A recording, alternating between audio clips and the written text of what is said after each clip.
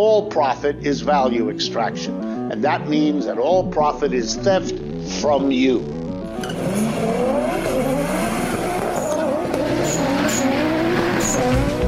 Corporate America is on welfare, and we've got to get them off welfare.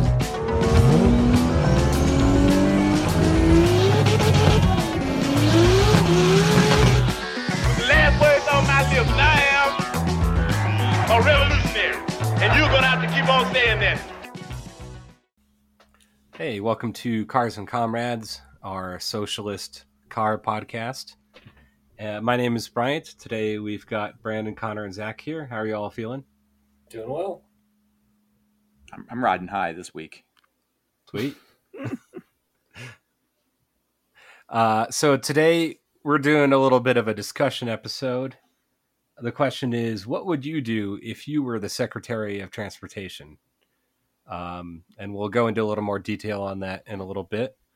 But first, we're going to do project car updates.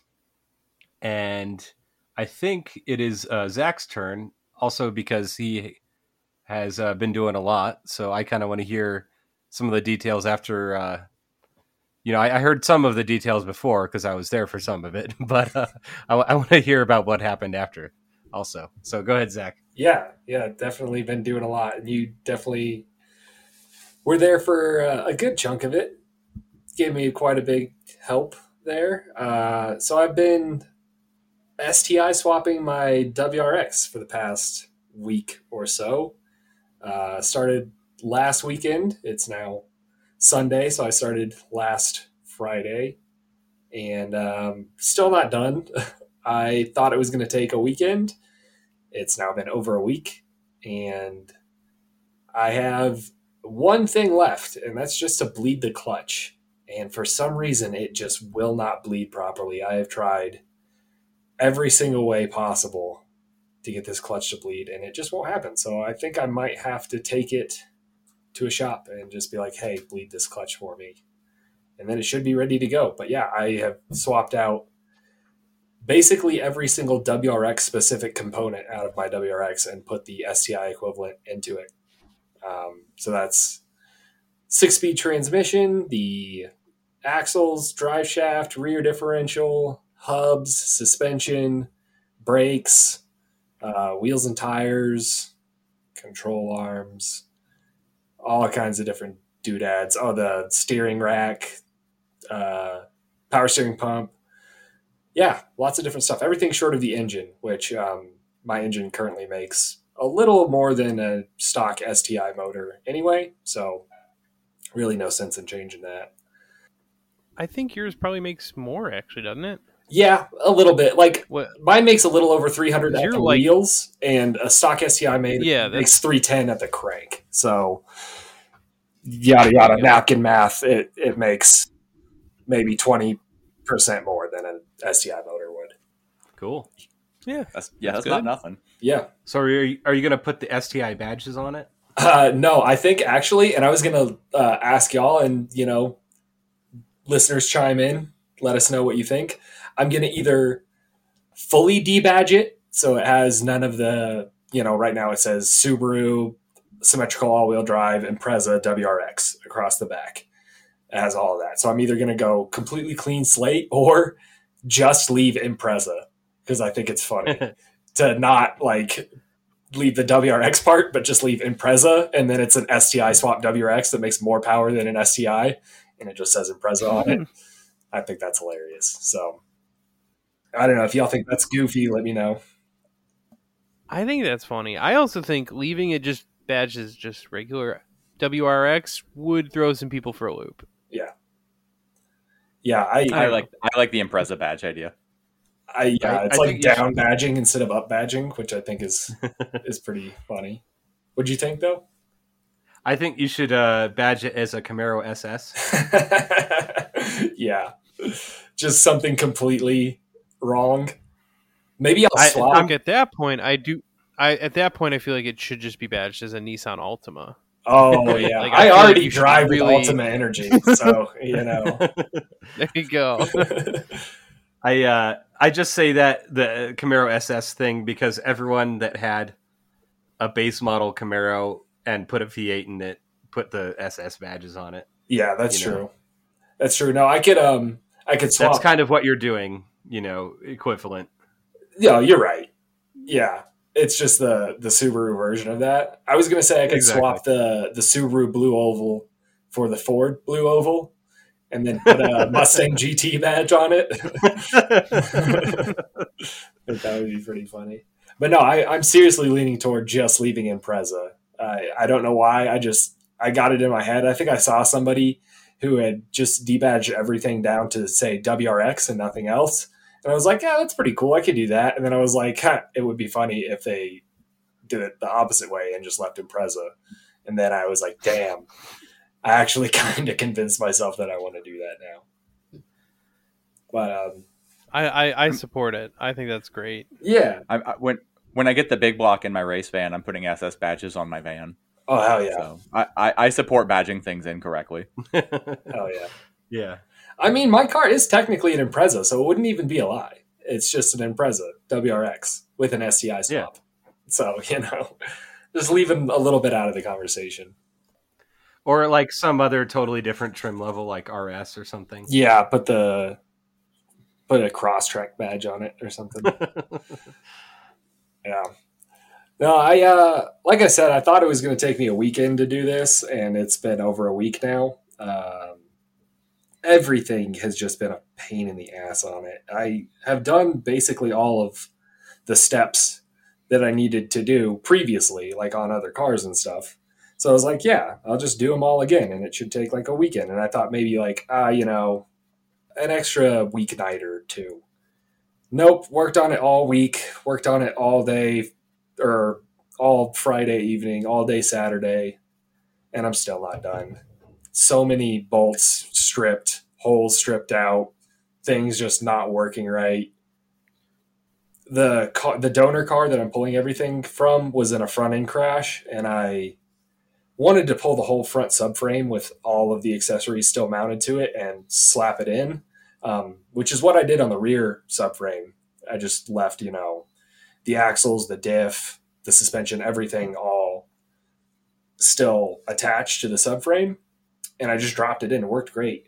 But on the front, I think the wreck tweaked that subframe just enough to leave it just barely out of square. So, yeah, I had to pull all the accessories off of my old subframe, all the accessories off the new subframe, swap them all over, put my old subframe in with all the new components. It's just been a big old headache. And I didn't think I was going to need to do anything with the AC or the power steering. But because of the subframe swap, I had to break the power steering lines open. And because when I was pulling the motor, I poked a hole in the AC condenser, I have to recharge the AC now. Yeah. So just little things adding up. And yeah, this clutch situation has just been killing me. I tried every possible way I could think of to bleed a clutch, and it just will not work. It's like I got like half pedal maybe right now. So yeah, I've got it up on a trailer. I'm just going to trailer it somewhere, make some calls tomorrow morning when the shops open up, and see who can get me in. Oh, you're towing it with the Ranger? No. The Ranger still does not run. It still has a bad transmission. But thanks for reminding me that piece of shit is still sitting on the side street by my house. Happy to help. Well, I have bled a clutch on an MR2. I don't know how similar it is on a WRX, but man, if I thought there was something that I was missing, I would say come give it a try. But at this point, I'm fairly confident that something's going on that's just I don't know, witchcraft and wizardry. Yeah, it's probably cursed. Yeah, I've even swapped the master cylinder. So, did you? I know when I left, there was some question about the drive shaft U joints. Did you figure that out? Haven't driven it yet, so still not sure. Hopefully they're okay. I mean, we'll see. I'm going to drive it, and if it makes some horrible noises, I'll know I need a new drive shaft.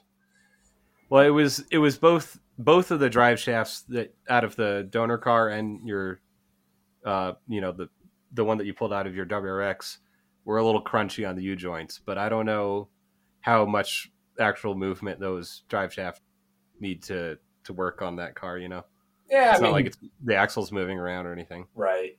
And if the old one was crunchy or just as crunchy as the new one, then I'm not too worried about it. I didn't notice anything on the old one, so I'm sure it's fine. I mean, maybe something to look into if you see smoke coming out from the axle or something like that. Yeah, that'll be the first place I check for sure. Dude, there must be something in the air. I tried to help a friend bleed his brakes yesterday, and they would just not, no matter what you did, the pedal just sunk to the floor. Did his calipers happen to have bleed nipples on the inside and outside, like 2 bleed nipples per caliper? Because my dad was helping me bleed my brakes, and he didn't know that. And he was like, man, your brakes will not bleed for nothing. And I was like, are you doing both nipples? And he was like, both nipples? I'm like, yeah, it's got 2 nipples. How the fuck does that work? I don't know nothing about that. Yeah. So, on dual piston calipers, there's a nipple for each piston. And then on 4 piston calipers, which is what's in the front of mine, there's a nipple for each set of pistons. So basically, what is each set? On each side? Yeah, on each side. There's 2 pistons on the exterior side of the caliper and then 2 pistons on the interior side. Gotcha. Yeah. So each set has to be bled individually. Yeah. So instead of a what do you call it? Slide bolts or whatever, it's got pistons on both sides that both move when you hit the brakes, right? I mean, yeah, that's better. That's definitely better Yeah. for braking. Seems like it's a pain in the ass for fixing, though. Yeah. I mean, it has its ups and its downs. It's, like you said, it's a lot better. Also, the caliper is one solid block, unit. There's no caliper bracket that holds the caliper. And then, like Bryant said, there's no slide pins for it to slide back and forth. It's just the pistons moving internally and the brake pads moving. Okay, that's fair. They're rebuildable, which is neat. So, if you ever have a caliper go bad, you can pull it apart and reseal it and rebuild it. I mean, I just think it's great that there are roughly twice as many bleeder screws to crack off. That's very cool. Yeah, it's really not that bad, honestly. It's, you think it's a lot more work, but you're already there. Most of the work when bleeding brakes is just getting down there and getting set up. That's true. But yeah, I think that's it for my car update. Really, that's the only thing I've worked on. I don't know if I mentioned it on the pod before, but I got the Audi running, and now it's throwing a code for timing issues. So I think the timing chains are a little stretched, even though they were supposedly pretty new when I got it, and I didn't think that they took any damage. But I have now officially replaced every other timing component. So it's the chains themselves. So if you that's really an engine want, out thing, isn't it? Yep. If you really want a Audi project, hit me up. I'm selling it as is. I am fucking done. I'm not pulling the engine out of that fucking thing again. Take what I can get. Make me an offer. When I was over working on the Subaru with you, I saw that, and with that big V8 in there, there's no room in that engine bay to work on anything. You said, you have to take the whole front end apart if you want to do anything on that car. Yep. It was not an exaggeration. There is literally zero room. Not man, this is really tight. There's no room. No, there is no room in there. Legitimately, not a square inch of space. And you absolutely have to pull the entire front clip to do anything, which is, front bumper, bar, radiator support, core support, radiator, everything. I don't even get how they manage that, because that's a 4-liter V8, isn't it? Yeah, 4.2 liters. Look, if you had an 8-liter V8, I'll take no room in the engine bay. But when you got a 4-liter V8, you're like, yo, you guys really couldn't leave a little extra fucking space? Come on. That seems it's based off of a platform that, you know, in its smallest capacity has a 2-liter 4-cylinder in it. So, you know, it's the same exact platform as an Yeah, A4, which is, you know, a Jetta, really, of the same gen. So imagine that with a V8 packed into it. And it's all-wheel drive, so they have to push the motor, you know, that much further forward because it's not transverse mounted or anything. So the transaxle has to be in between the wheels. So the only space is right up front of the bumper. You know. Yep. Jeez. Plus, you know, dual overhead cams makes it that much bigger. Oh yeah, that's true too. Jeez, this is seems like it was a bad design. Yeah, what it seems like. Yeah. I mean, when it works, it's fucking awesome. It's like it revs out to like 7,500 RPM, like revs out pretty high. It's, you know, got a lot of grunt down low. All-wheel drive means that you can just absolutely rip off the line. You know, it's a sweet setup when it's working. But yeah, as far as doing anything on it, repair or maintenance-wise, absolute nightmare. So yeah, if that sounds like something that you want to do and deal with, hit me up. I'm getting rid of the fucking thing.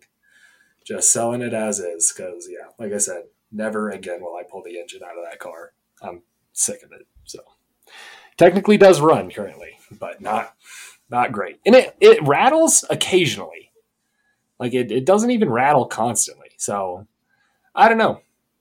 Maybe it could be fixed without doing that whole engine out, but odds are not likely. Yeah. Oh, and before I forget, Zach, my WRX also has no Freon in the AC system. Oh. So if you wanna make a party of it, we can refill ours together. Oh hell yeah. Yeah.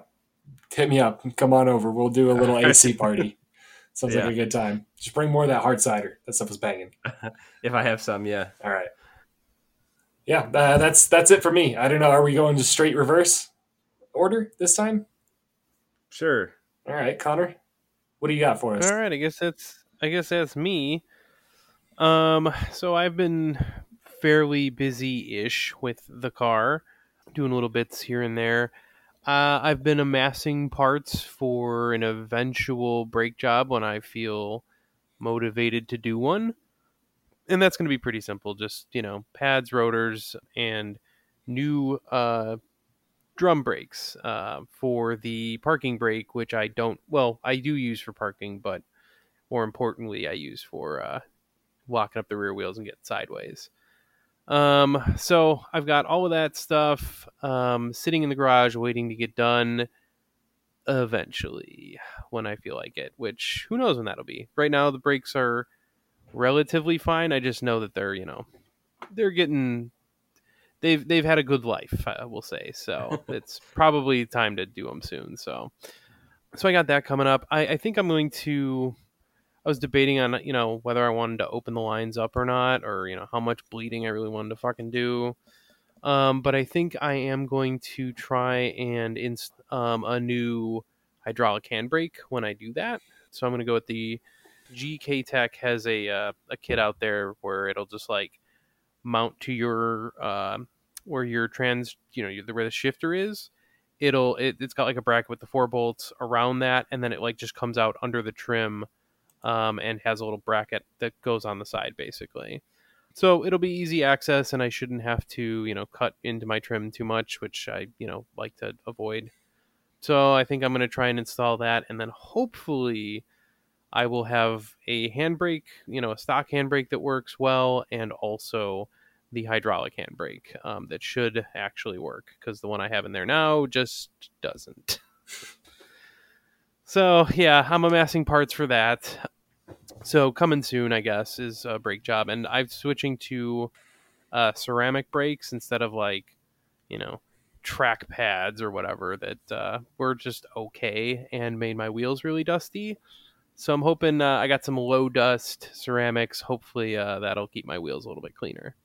Because it looks fucking ugly. Like, I'm sick of, like, washing the car and then 2 days later, it's like my wheels are black. So not a big fan of that. Then the other thing is I recently purchased a racing seat from a friend of mine who was getting rid of his, and it is a Bride, what do they call it, replica?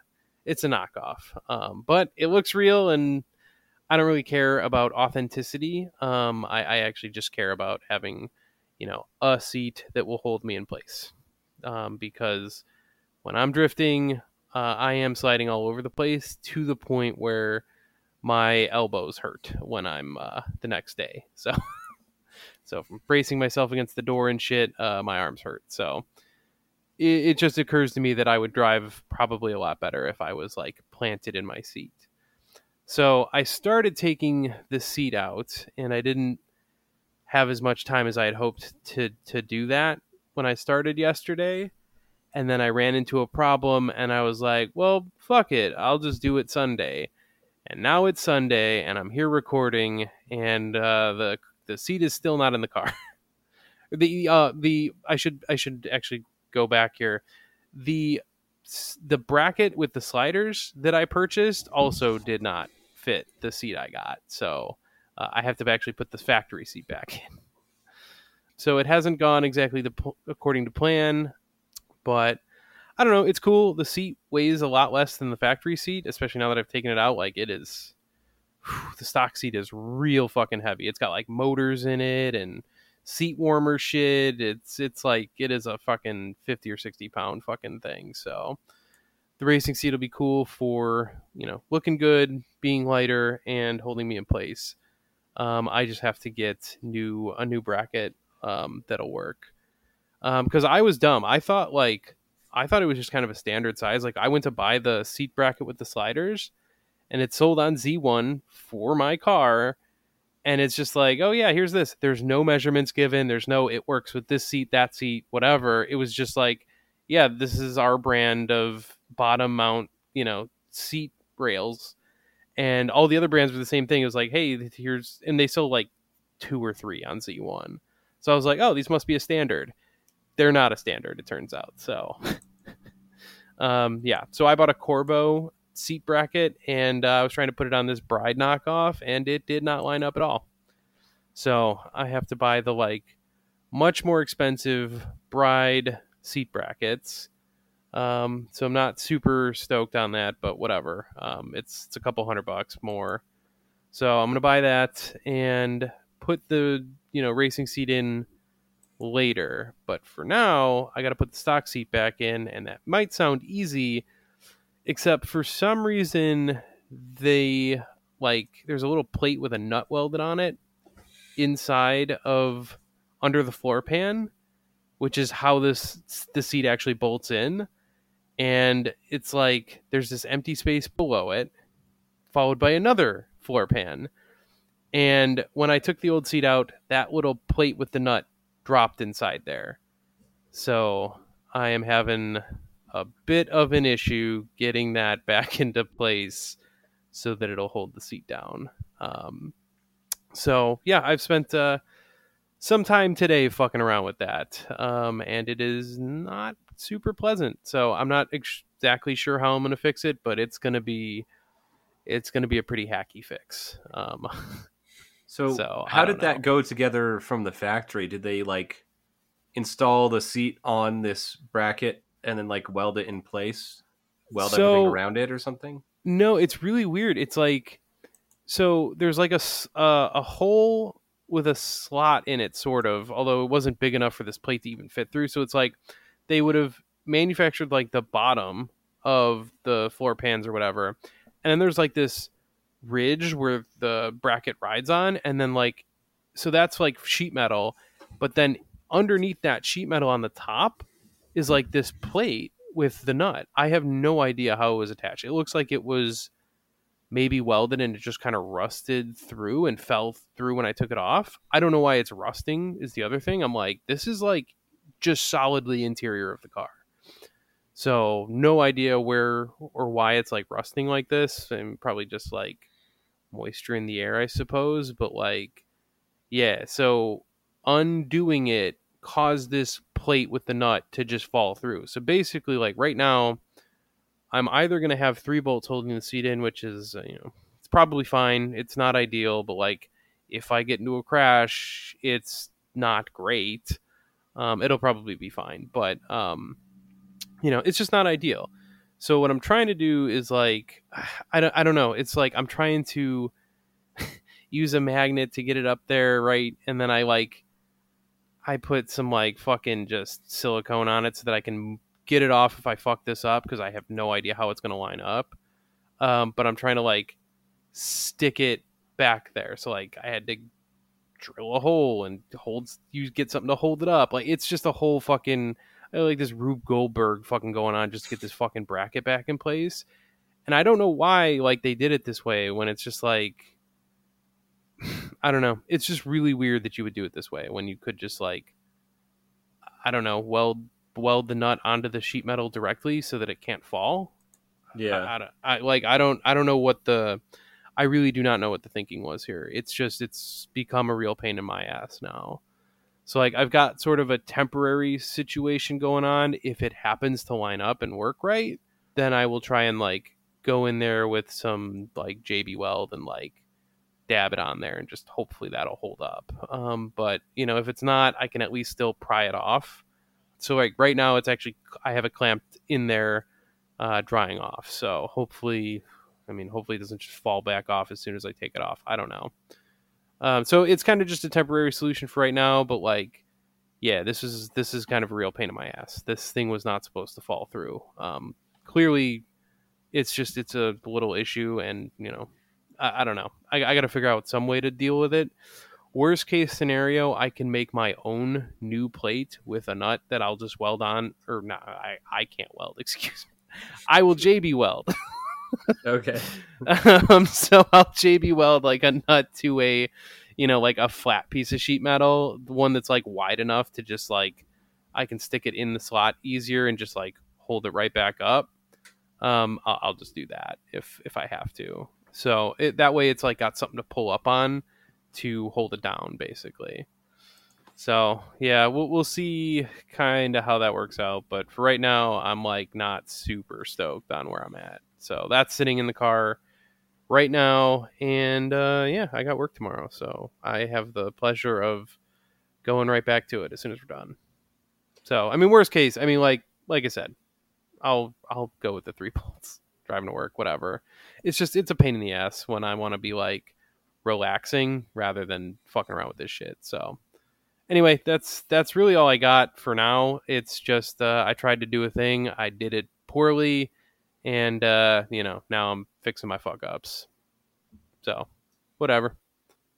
Yeah, that sounds like a pain in the ass, and I don't know, almost like a bad design from... Yeah, it's hard to describe, like, even, because it's just like, wait, why is it that way? And I'm like, yeah, I don't know why it's that way.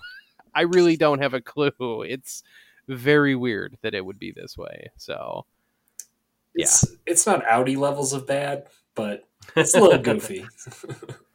Well, and I like don't have the best tools, so like I'm trying to make this work. If I have to like to fix it proper, I may have to like cut out a whole fucking chunk of metal with a cutoff wheel that I will have to go and buy a die grinder because I don't have one now. So I will try and just like cut a fucking piece out, and then that'll get me access to it. So I'll be able to like hold it and do shit. So if it comes to that, I can cut it apart and do it, that way. But I'm just hoping that I don't have to go that far. Oh man, I don't want to have to like keep fixing this thing over and over again till I get it right. But it kind of just is what it is right now. Man, a Sawzall, an angle grinder, die grinder, something to just chop shit up with. That's like, well, yeah, that's what I've been avoiding. Necessary. You gotta have one of those. I know. I was kind of like hoping I wouldn't need it. And I'm like, ugh. So I might look in. I think Milwaukee has an electric one, if I'm not mistaken. I think I'm gonna try and do that because I don't want to go the whole air compressor route if I can avoid it. Mostly because I feel like that costs more money. I don't know. Maybe I'm wrong. I think in the long run it does. Because, like, if you start running air tools, you're going to want a compressor that can handle running air tools for, extended You got to get, like, a real times. compressor. You can't get some baby compressor. You have to get a real one. And I'm like, I don't want to do that. Yeah, and those are, like, $1,000. And it's like, Yeah, just buy electric shit. It's fine. You can always buy a couple more batteries, for Exactly. I can buy each. more batteries. Yeah, so that's kind of where I'm at. I'm trying to be cheap about this, and I'm just like, this is not great. So I like my air tools, but I did try to run a die grinder off of a pancake compressor one time in a pinch, and was shocked at just how little it did. Yeah, you're just like, okay, now we wait for 10 minutes. Yeah, I literally thought that I would be able to get like a little bit of use out of it, but it would run out of air in like 10 seconds, and then I had to wait for like 6 minutes. Hard to make consistent cuts that way. I was just trying to grind something down. Yeah. It was never going to happen. No. So anyway, I mean, that's all I got, but I guess that's the news is I got a racing seat for, very cheap, and I tried to put it in, and it didn't go super great yet. But, as usual, more work to do, whatever. But moving on. So I guess I think that's Bryant next? Oh, I thought it was... Oh, yeah, you're right. I'm sorry. I forgot alphabetical order there for a second. Yeah, so I haven't been doing a whole lot other than I helped Zach with his car. I think we covered that pretty well. I forget if last time I had talked about getting the emissions test on my MR2, but I got that done and I got the registration paperwork. I still need to actually go and put the sticker on the car, but if it's light out when we finish recording, I think maybe I'll go and do that. Hey, Bryant, I'm sorry. Can I interrupt you real quick? What's up? I completely forgot that I also passed the emissions test. Oh, hey, that's bigger news. Yeah. Totally forgot about that. Yeah. So I think that was last weekend. I was like real worried. I ended up using a bigger vacuum tee in the goofy vacuum line setup I've got going because of the silly cams and whatever. I put in a bigger vacuum tee, and then I put 100 miles on the car, mostly highway miles, and the engine light didn't come on, and I was driving just under the wire because the emissions place was about to close, and I was like, better go. So I had just enough mileage that I was like, all right, I think it's good. And I went through and I fucking passed. And don't ask me how, because the engine light hadn't come on yet. But it the test shows that there was a code. I don't know if it was pending or whatever, but it was the code that I've been trying to get rid of, and it hasn't gone, hasn't worked. So it was it showed up as a pending code, but I guess because it wasn't officially on there, it let me pass. And then literally the next day that the light came on. Which nice. Then the day after it went away, and it hasn't come back since. So as the weather warms up, this goofy setup I have kind of does take that engine light away. But yeah, so I did pass. I wasn't exactly expecting it, but now that I've passed, I feel okay, I can breathe easy now, and I can worry about getting this tune figured out and stuff, because it was just I want to pass before I go doing extra shit that could make that more difficult. So anyway, sorry, you saying that you passed reminded me that I also passed. No, that's good. So now you just have to get it to run right. Is what you're saying? Okay. Yeah. Yeah, that's a whole separate thing. Well, and my test is good for 2 fucking years, so I'm oh, this is great. This is a fucking luxury. Yeah, and I'm really glad that my WRX, or excuse me, my Subaru doesn't have to do an emissions test this year, because last year it was a pain in the ass taking the cat off and switching in the stock one, and then changing the tune so it was slow as fuck, and driving it like that for a while and getting carbon monoxide poisoning. And go back a year in our episodes and you can find that one.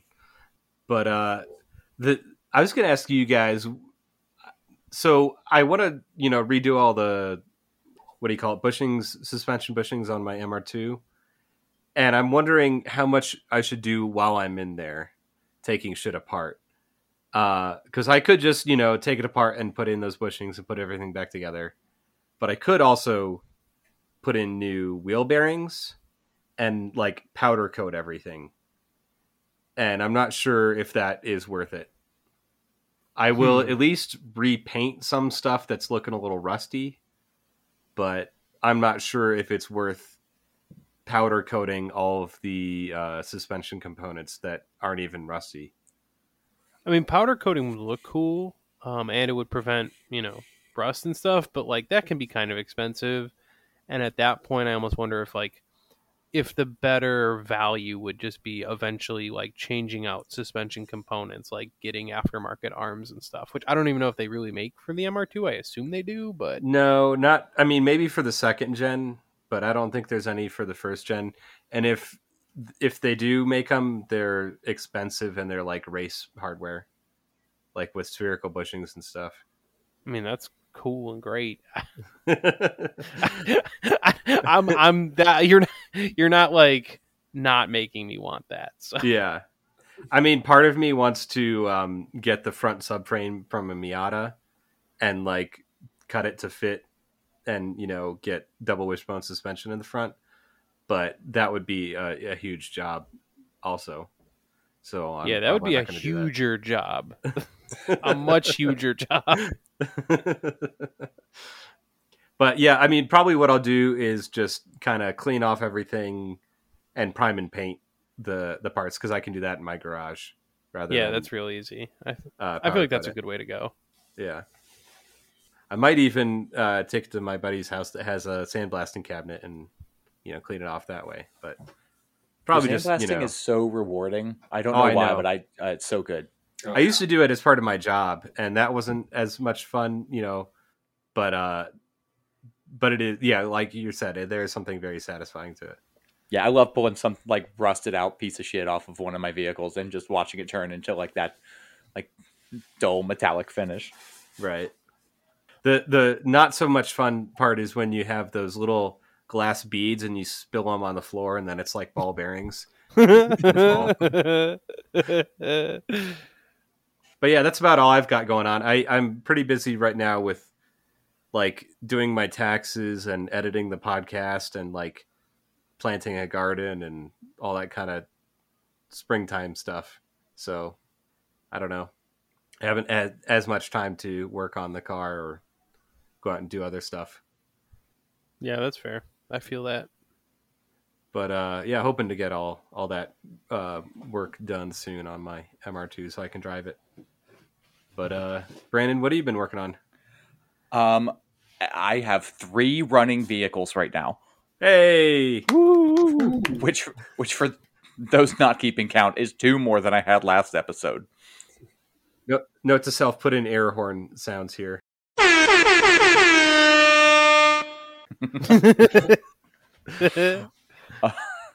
I find so my Chevy van was running last episode, but it wasn't running. Like the RPM drop when you put it into gear was so bad that if you didn't blip the throttle immediately, it would die.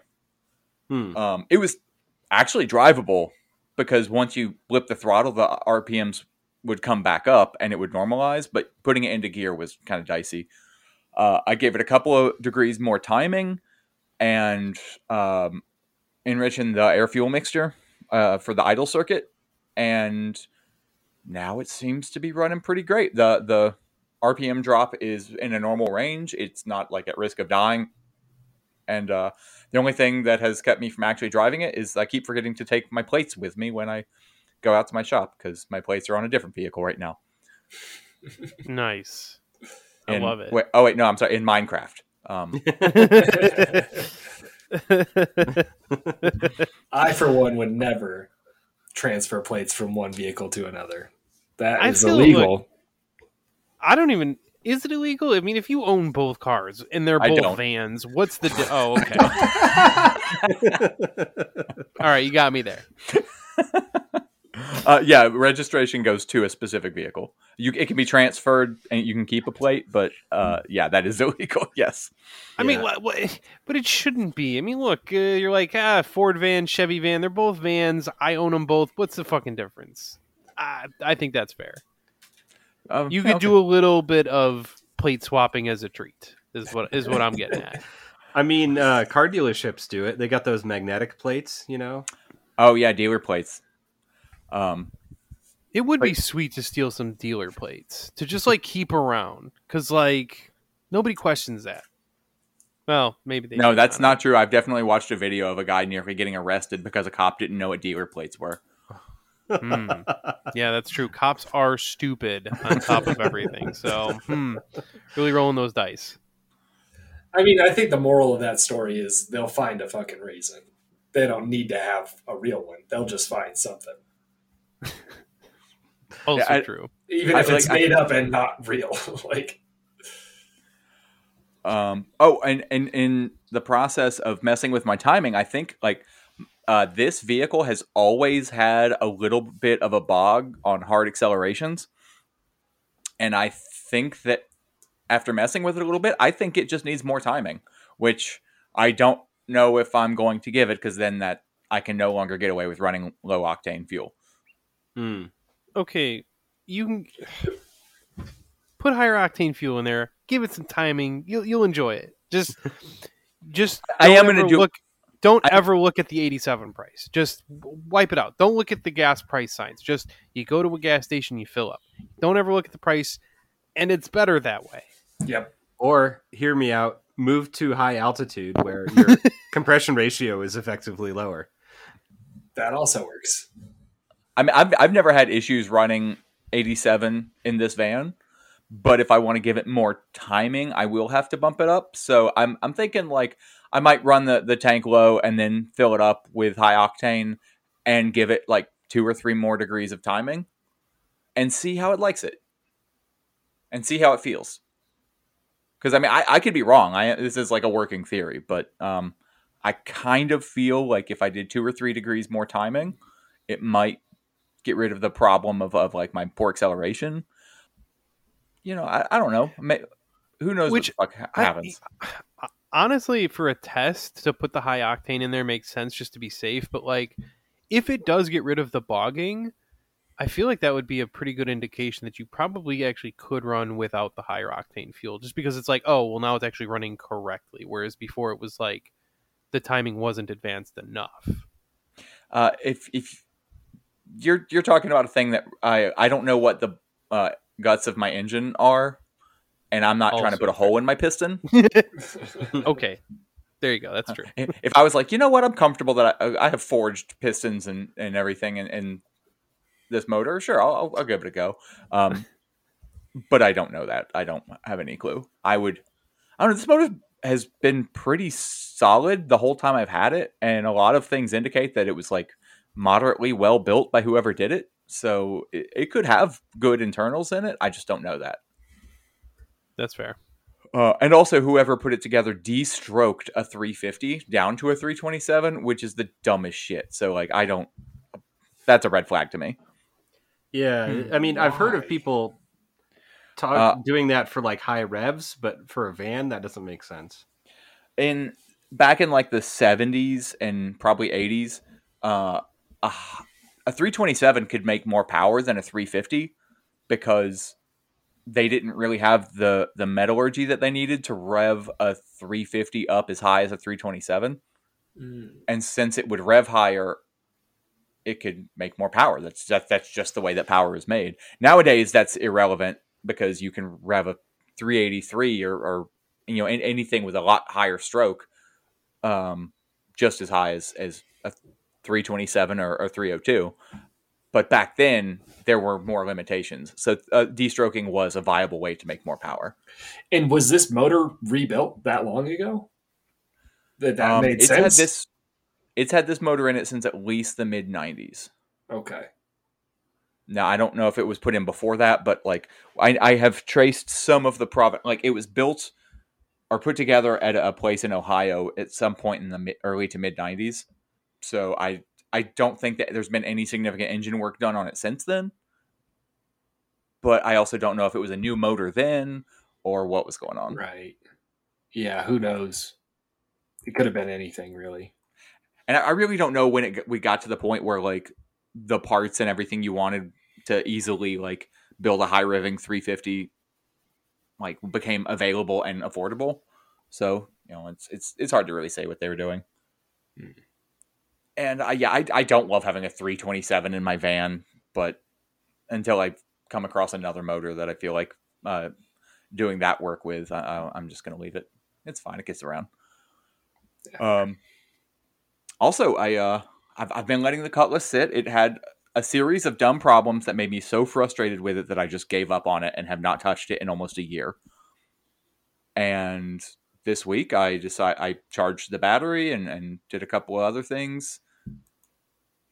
Tracked down the keys because I couldn't remember where I put those. And fired it up. It took me once the battery was charged and all that, it took me about 5 minutes worth of work to get it running. Hell yeah. One thing you gotta love about old carbureted V8s, man, if you can just let them sit for 20 years and just a spritz of starter fluid and it's running again. Yeah. I mean, did you have to like clean out the fuel lines and all that kind of stuff? Huh. No, I just fired it up. Wow. I literally just because mechanical fuel pumps, you can like kill the battery just trying to get fuel into the carburetor. Okay. So I don't fight with that anymore. I just give it a good healthy dose of starter fluid and fire it up, and then hop out of the car immediately and start giving it more starter fluid because until it starts pulling fuel, it's just going to keep dying. And I do that 2 or 3 times and it runs. Huh. Okay. And I was going to buy new tires for it because I still have like one shredded tire on it. Like I have a spare on it, but it's the wrong lugs and it's not safe to drive. But I had a better idea. I have a huge set of tires on one of my vans I'm restoring, so it's not going to be, relevant or, used for quite a while. But they don't fit in the Cutlass because the inner lip of the fender, it just barely touches them. Not even all the time, just like if you hit a bump or something. So instead of ordering new tires, which would be a few $100s, I ordered a fender flaring tool, which was $40. There you go. Nice. Yeah. Doing Creative hot boy problem shit solving. now. Doing hot boy shit. Yeah, I was Roll about to them say, fenders. You're getting influenced by our import shit. No, I mean, like it's not like they haven't done that on old cars for a while. Because I'm not. It won't be a visible thing. It's just that lip on the inside. Just roll that a little bit. Yep. Yeah, so, that's how it starts. And then you go, oh, I could fit a bigger tire if I flared this fender a little bit. Oh man, I could cut this fender and add a flare and fit even more tire. You're gonna be. Oh, not my style. If at that point I just say, I could fit a lot bigger tire if I put 2 inches of lift on the rear of the car and just let that shit hang out. There you go. Which actually on one of my vans is how it is.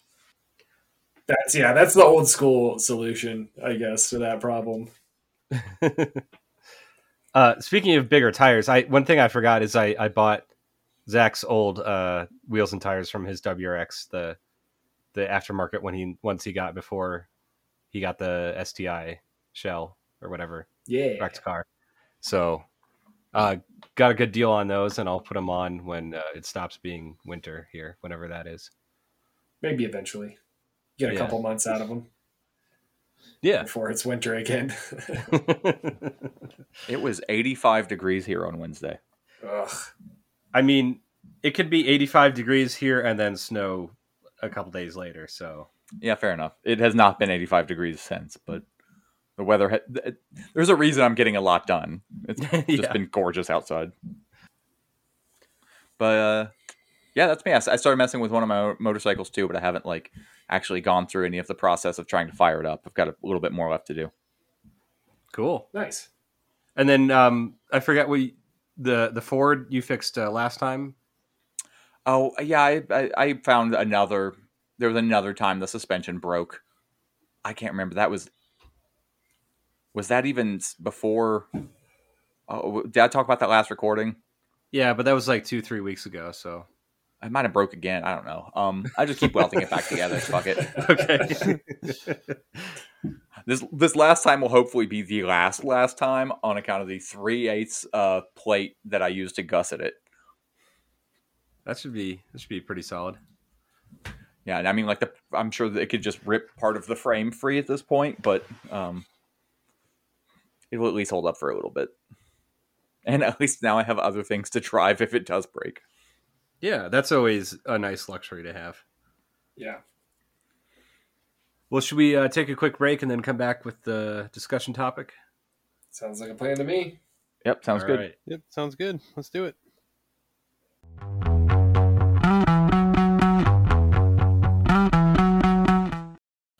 All right, we're back, and we're talking, what would you do if you were the Secretary of Transportation?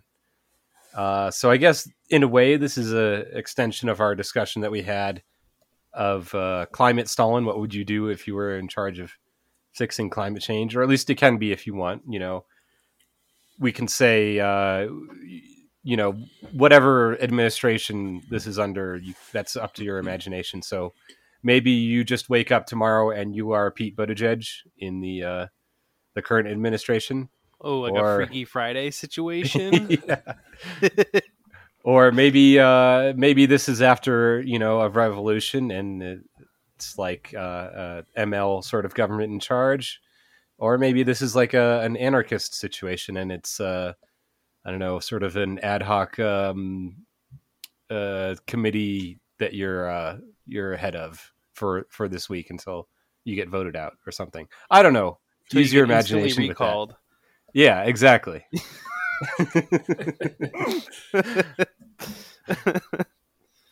So I don't know what kind of order we want to go with on this one. I've got some notes myself that I made last night, but anyone want to go first? Or should we go alphabetical? Yeah, let's do that. That seems fair. Okay. The same order we did for the car updates? No, let's go reverse because I'm not ready. Okay. And I don't want to go first. That's not right. I was about to say, is Zach ready or not? Is going to be what this is about. I was about to ask, say the same thing. So Zach is not ready. We're not very prepared as Okay. usual. Welcome to this podcast. If All right. if this is your first time listening, it's always like this. I mean, we can cut this sometimes part it's out. worse. We can cut this part out and pretend that we're professional. Why lie? Yeah. So, Brandon, are you ready or should I go first? You should go first. Okay. Yeah, All so right. alphabetical order, not in alphabetical order whatsoever. Perfect. Let's do it. This is like when I did the torque bolt pattern order. Yeah. Yeah. We'll figure it out. Okay, so to remind everyone, the organizations within the Department of Transportation include the Federal Highway Administration, the Federal Aviation Administration, the National Highway Traffic Safety Administration, the Federal Transit Administration, the Federal Railroad Administration, and the Maritime Administration. And I don't know a whole lot about boats and shipping, so I'm not going to go too much into depth on that one, but This is Cars and Comrades, not Yachts and Comrades. yeah, exactly. You know, go back to episode 0 if you want to hear about that. So I think one of the first things I would do is to nationalize the railroads and the railroad carriers. So the companies that run on the railroads. And of course they would have some sort of worker control with unions. And this is mostly to fix all the safety problems that the railroads have been fucking up on recently. That would be my first priority. Yeah, Help that's improve. which notably very different from the approach of the current administration, who's doing nothing. Yeah. What do you mean? This is normal. We always have like 1,000 derailments a year. Get over it. No, that actually, I cannot emphasize this enough. That actually is normal for us. Yeah. I think And that- since the 90s, we have averaged 1,700 a year. God, that is a lot. And that was actually Pete Buttigieg's excuse was, this shit happens all the time. Don't worry about it. This was actually the second time in U.S. history that like they deregulated it and it just went haywire. Because at the advent of the locomotive, it was even wilder because there was just no laws governing it and they derailed constantly. Oh, yeah. And they would like crash old locomotives into each other for fun. Yeah, Watch that's them actually pretty explode. sick though. Yeah, I can't fault him for that. Actually, Okay. Yeah, can I interject with what I would do as Secretary of Transportation? Yeah, Because it would bring that shit that could back be a for new- sure. a national pastime. Like, Okay, yeah. So, and then definitely expand and improve Amtrak. So, actually make it a viable mode of transportation rather than something that retired people do for vacation. yeah, that would be really cool. I would start electrifying the railroads. Starting with the busiest ones. Put overhead lines on them so we don't have any of this diesel bullshit anymore. And with that, I think there's also room within the, charter, I guess, of the DOT to like say, hey, if we're making electric railroads, we can like make our own power plants and like make, green power. So like maybe have like solar panels along the right of way of the railroads. Fuck yeah! See, Yeah. dope. And then I'd be working on high speed rail, basically to replace airlines. Hell yeah!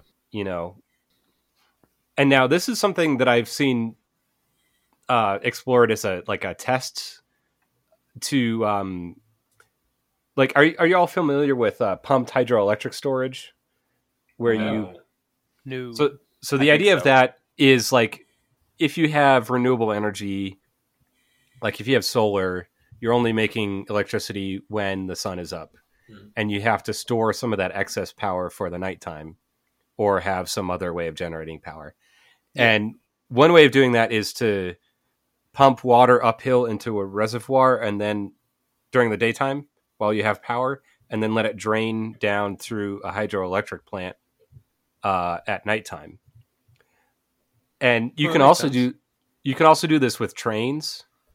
You can basically put a train at the top of a hill while there's solar panel or solar energy available, and then let it run down the hill and generate electricity while it's nighttime.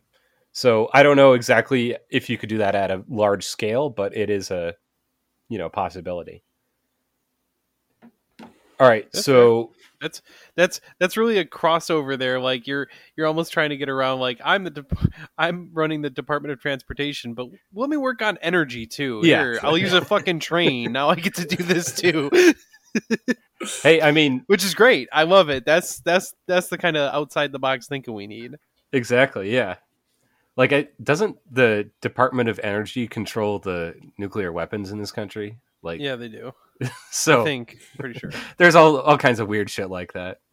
Well, that I didn't know. Let's see. So as far as highways, no new highways. We're done building interstate highways. No more new lanes. We're not expanding anything. We're just going to maintain what we have, unless we have a really good reason. I guess I don't know. But definitely maintain bridges and so they're not collapsing into rivers and stuff like that. So one thing that a friend of the show, James Gilboy, hit me to was this thing they're trying in Germany right now, where they have electric semi trucks and they have like overhead like trolley line power lines above. Hell yeah. So like the right lane of the highway has electric lines over it, and the semi truck just puts the pantograph up, touches those lines, and can go for basically however long you want on the highway without recharging. And then when you get off on your exit, then you switch to battery or a diesel engine or something like that. That's fucking awesome. I love it. I love that. But how is that better than a Tesla semi, which is just going to not do any of those things? What did they get recalled for already? The brakes failing or something? Oh my god! I saw that they were getting recalled. I didn't see what it was for. I didn't read about it. Yeah. I opened the article, but it's buried under all kinds of car parts shopping I was doing, so I've lost it in the. So I've lost it for now, but. Yeah, no one accused us of being serious journalists here. Definitely not. So that's the right lane. For the left lane, I'm thinking take that over and turn it into interurban light rail. So before we can get, high speed rail between all the cities, highways, a light rail train is, I don't know, about as heavy as a semi truck. So you don't need to like beef up the roadway or anything. Just fucking wall off that lane and put some rails in it, put some electric catenary lines above it, fucking have interurban light rail. So you could have the same rolling stock that goes inside of a city go between cities, basically. Oh, there you go. Yeah. And then while we're at it, if you've got electric lines over the left lane and the right lane, put some solar panels on top and have like a covered highway. So you don't have to like, blocks the rain and snow and stuff from getting on the highway. Also pretty cool. Yeah. So, by the way, feel free to stop me if I'm going on long. I'm not even halfway done with this shit. No, keep going. So in cities, every road with more than 2 lanes. So if you've got, 3 or 4 lanes, one of those lanes gets turned into either like a trolley or tram track. So light rail, urban light rail. Yep. Or bike lanes. Or both, There you go. if you have Yeah. a wide enough street or road, I mean. So we're going to have, or a bus lane, I guess you could do that too. So we're going to, try and make commuting by car obsolete, basically. In the Netherlands, they have this infrastructure model where it's cheaper to build bicycle infrastructure. You can move more people through it per lane or whatever. So they've basically engineered it so it's quicker and cheaper, obviously, to bike most anywhere or take public transit than it is to drive. And so, like, you can still drive your car in the Netherlands, but it's going to be slower than a bike usually, at least in the middle of a dense city. Sweet. So I would also try to manufacture bicycles in the U.S. I think, part of being green is not shipping crap across the ocean as much. So I think, if we're not doing profit motive, we could have bicycle factories in the U.S. And I think we could, churn out enough that we could supply every American with a bicycle or an electric bike. I think e-bikes are really taking off as a really good way to move around cities nowadays. And I don't really like all those little electric scooters, the bird scooters and stuff that are left on sidewalks.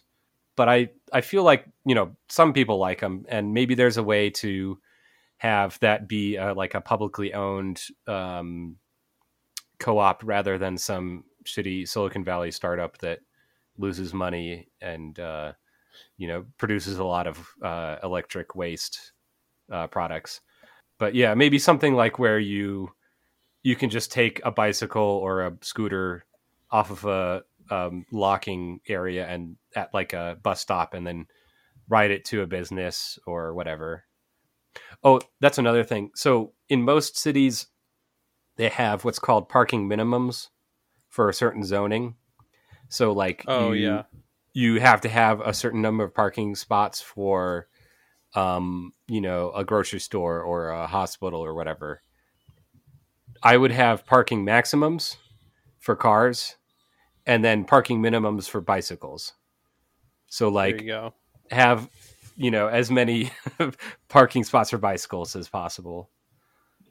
All right, moving on. I would mention, by the way, I think the having the like state run kind of like scooter thing seems really good, although I think in practice there are some issues with it. Like Chicago has something like that. I think I don't know if it's Divvy or something else or whatever, but they do have a problem where these scooters are kind of like littering the sidewalks and like it's people are getting hurt on them. So it does have some issues, especially in poorer neighborhoods. Although I can't, I'm not sure I remember all of what the issues are specifically anymore. I just do know that there have been some criticisms of programs like that. So Yeah. I just know that there's something going on with them, although I don't know all the details. Yeah, and that's kind of why I say I don't like those scooters, is because I don't Yeah. think they're safe, and the way that they've been used is kind of shitty. Yeah. I mean, to push back on the point of people getting hurt on them just a little bit, watching people fall on those is very funny. Okay, that is a fair counterpoint. You got us there. No, they are. I mean, they go surprisingly fast. Like, I was caught off guard, and I like to I mean, I had a scooter as a kid. I skateboarded and stuff. Like, I'm used to going fast on like city streets and stuff, on longboards, skateboards, things like that. But yeah, it caught me off guard. I was like, wow, I can't imagine being like a 40-something wine mom downtown for the weekend and getting on one of these and just ripping the throttle. And like, that's going to get some people seriously injured for real. So, people maybe have gotten injured. Yeah. I mean, that was my initial thought. I had never seen someone on one of them before, and I was just like, oh, cool, a scooter that I can rent. I'm going to try this. And I was like, oh, shit, this thing is quick. I've never seen someone sober on one. That's true. That's true. Yeah, so I that's why I think like e-bikes might be a better solution for that kind of thing, but I don't know exactly. Maybe there's a better way to do scooters. Yeah, maybe just not as fast scooters, I think, might solve a lot of the problems. I mean, not like the littering all around and just generally being a nuisance, but it could definitely help if they just weren't quite so speedy. Yeah. Because I don't think people can handle it, honestly. People are really bad at throttle control, like, in general. So, probably not best to give somebody a scooter that weighs like over 100 pounds and can do like 20 miles an hour. They're just not going to handle that well. Yeah. Let's see, where was I? Okay, yeah. So for car companies, of course, we're going to nationalize those and have worker union control. I think it'd be good to have a goal of phasing out the manufacture of SUVs and pickup trucks for private use. At least, like, I don't think anyone needs to be commuting in a Suburban or like a full size pickup. Mm-hmm. Unless you need to bring like 7 people across a mountain or haul a bunch of stuff to a job site or something. And eventually, I think it'd be good to phase out combustion engines or at least vehicles that only use combustion engines. I think there's room for hybrids as a transition or for certain cases. I mean, this is just my personal soapbox, but I would like to streamline the rules for registering like foreign cars in the US. So like you can import a Skyline and stuff like that. That is not your personal soapbox. That's definitely on my list. So. Yeah. I think that is generally the position of this podcast as a whole. Like, yeah. But yeah, I kind of want like a K car or something, something like that. Absolutely. I think it would also be good to streamline the rules for like restoring vintage cars and registering them, or like building your own hot rod or prototype car, that kind of thing. And I think are finding ways to register stolen vehicles.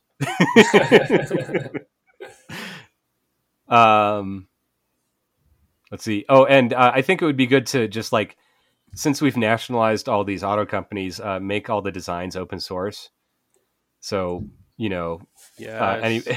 any backyard mechanics can, well, as long as you have the tools, like, I don't know, build an engine, from a blueprint, or, hack a Tesla drive unit to swap into your Honda or whatever.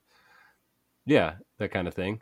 I think also, if let's say we have a revolution in the US and there's other countries that are being hostile towards us, let's say we don't have to we don't have to respect their intellectual property laws, and we can like make knockoff BMWs and stuff. Yeah, by the way, I feel like I didn't really get into it when I was doing my car updates, but I was thinking about the fact that I have this like knockoff Bride seat. I was kind of like, damn, all right, you know what? China doing something right. I'm with this. This just like straight up stealing of luxury goods, and they're just like, oh, we're gonna produce something that's very similar for way fucking cheaper, so that like working people around the world can just like have this luxury good. And I'm like, damn, all right, now that I have one, pretty sweet. I dig it. Not respecting intellectual property rights, very cool. Dude, Yeah, one of the things that is like the hardest for me to keep my mouth shut about, but is also just not worth the battle, is constantly hearing somebody like talking about how something's made out of Chinesium or whatever. Like, oh, it's made in China, it's garbage, whatever. I'm just like, dude, don't complain. You're the one who paid 3 cents for it. Well, also, it depends on the thing. Like, you're like, yeah, they can make good shit there. It's just that when American companies go there to save money and they give them the spec, guess what? They follow the spec and it's dog shit because they wanted it to be dog shit. It was to be cheap. That's why. Yeah. And they like use it to like in this weird racist like denigrating of Chinese people. And I'm like, you know, it's a U.S. company that gave them the fucking design, right? Like, you know, they do that for a fucking reason. It's not like, oh, Chinese people bad at making things. It's like, no, that's not what's going on here. Actually, you're just racist. If anything, it shows how good they are at making things cheaply. Like, if you spend $20 on a torque wrench, like, that company that sold you that is making a profit, and so is the company who produced it, and so is probably some, like, middleman, and probably another middleman, and maybe 2 or 3 more. Guess what? That had to be produced for literally pennies. How the fuck do you think they did that? Insane amounts of ingenuity. Like, they're really good at making things for dirt cheap. It's not their fault they're good at it. Like, why are you trying to make it a negative? Let's see how good the $20 torque wrench is when it's made in America. Yeah, exactly. It literally would just be a toy. Like, it would be fake. Yeah. So I part of like having where I really got to actually think about it with this seat. I was like, damn, this seat like just meets my needs exactly. It serves the purpose that I want. It's lighter than stock. It looks cool. And I'm just like, and I paid like nothing for it. Whereas this seat, you know, brand new would from Bride and it's authentic, it would be like a $2,000 seat. Oh my god! I picked it up for a couple $100. I'm like, jeez. Yeah, this is great actually, and it's a pretty good replica too. Like, it looks pretty legit. So, and I mean, yeah, is it good for China? Is it like FIA certified? Probably not. But you are understanding that it's not, and you're not relying on it to be like a critical component in a crash. You know, if you treat it just like any regular stock seat, it's really no different.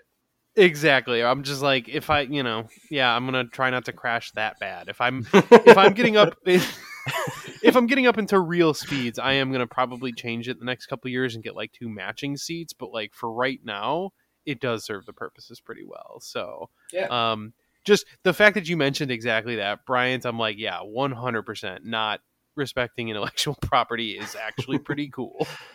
Yeah. So also, you know, I would tell the car companies to emphasize manufacturing durable cars that are easily repairable and to get away from planned obsolescence. So like make as much cross compatibility as you can with designs. Like I've harped on this before, but like there's a article, I think it was by Jason Torchinsky, like this world does not need like 20 different 2-liter turbo engines from a bunch of different manufacturers, you know, like I know the article you're talking about. Yeah. You know, we can have like, you know, 1 V8 engine, 1 4-cylinder, 1 V6, whatever, between the big 3 auto manufacturers. Like, it doesn't need to be this complicated. Yeah, I'm pretty sure we covered that article on this show, actually. No, that's pretty, I'm with you. And then, so as the car companies, you know, phase out internal combustion, they move to hybrid and electric, and then eventually, as you know, the expansion of rail and bicycle infrastructure makes cars less important as a means of commuting. We could transition the auto manufacturers to building things like trains, buses, emergency vehicles, wind turbines, that kind of thing. So like there's plenty that needs to be manufactured, but not everyone needs to buy a shiny new car every 2-3 years or whatever. Agreed. Yeah. All right. So moving on to air travel, day 1, hour 1, immediately confiscate all private jets. Hell yeah. That's on my list too. Hell yeah. I I'm would with ya. actually disagree with that. I would just I'd say that might be a better policy, actually. Yeah, maybe if they try to leave, literal capital flight, we have the People's Air Force The deal with People's Air Force. The horizontally organized committee of fighter jets to capitalists. Sign me the fuck up. that. I mean, we don't have to. We can kindly ask them to land. But can And- we though? That's the question. I mean, we'll leave that as a last resort, Oh, fuck it.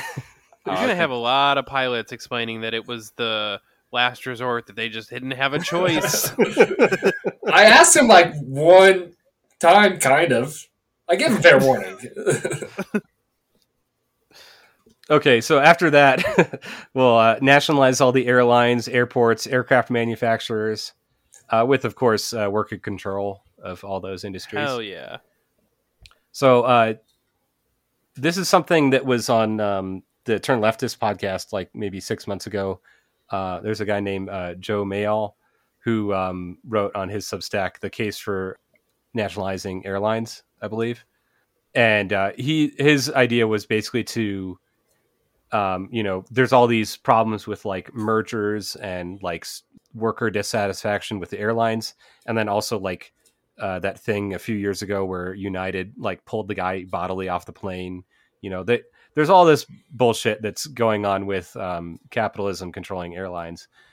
So he had this idea that like basically until we can get like high-speed rail going, we should run the airlines as a national service to, make it affordable and easy for the working class to get around the country. And you can listen to the episode of Turn Leftist or read the article for more information on that. But I think that's a good idea.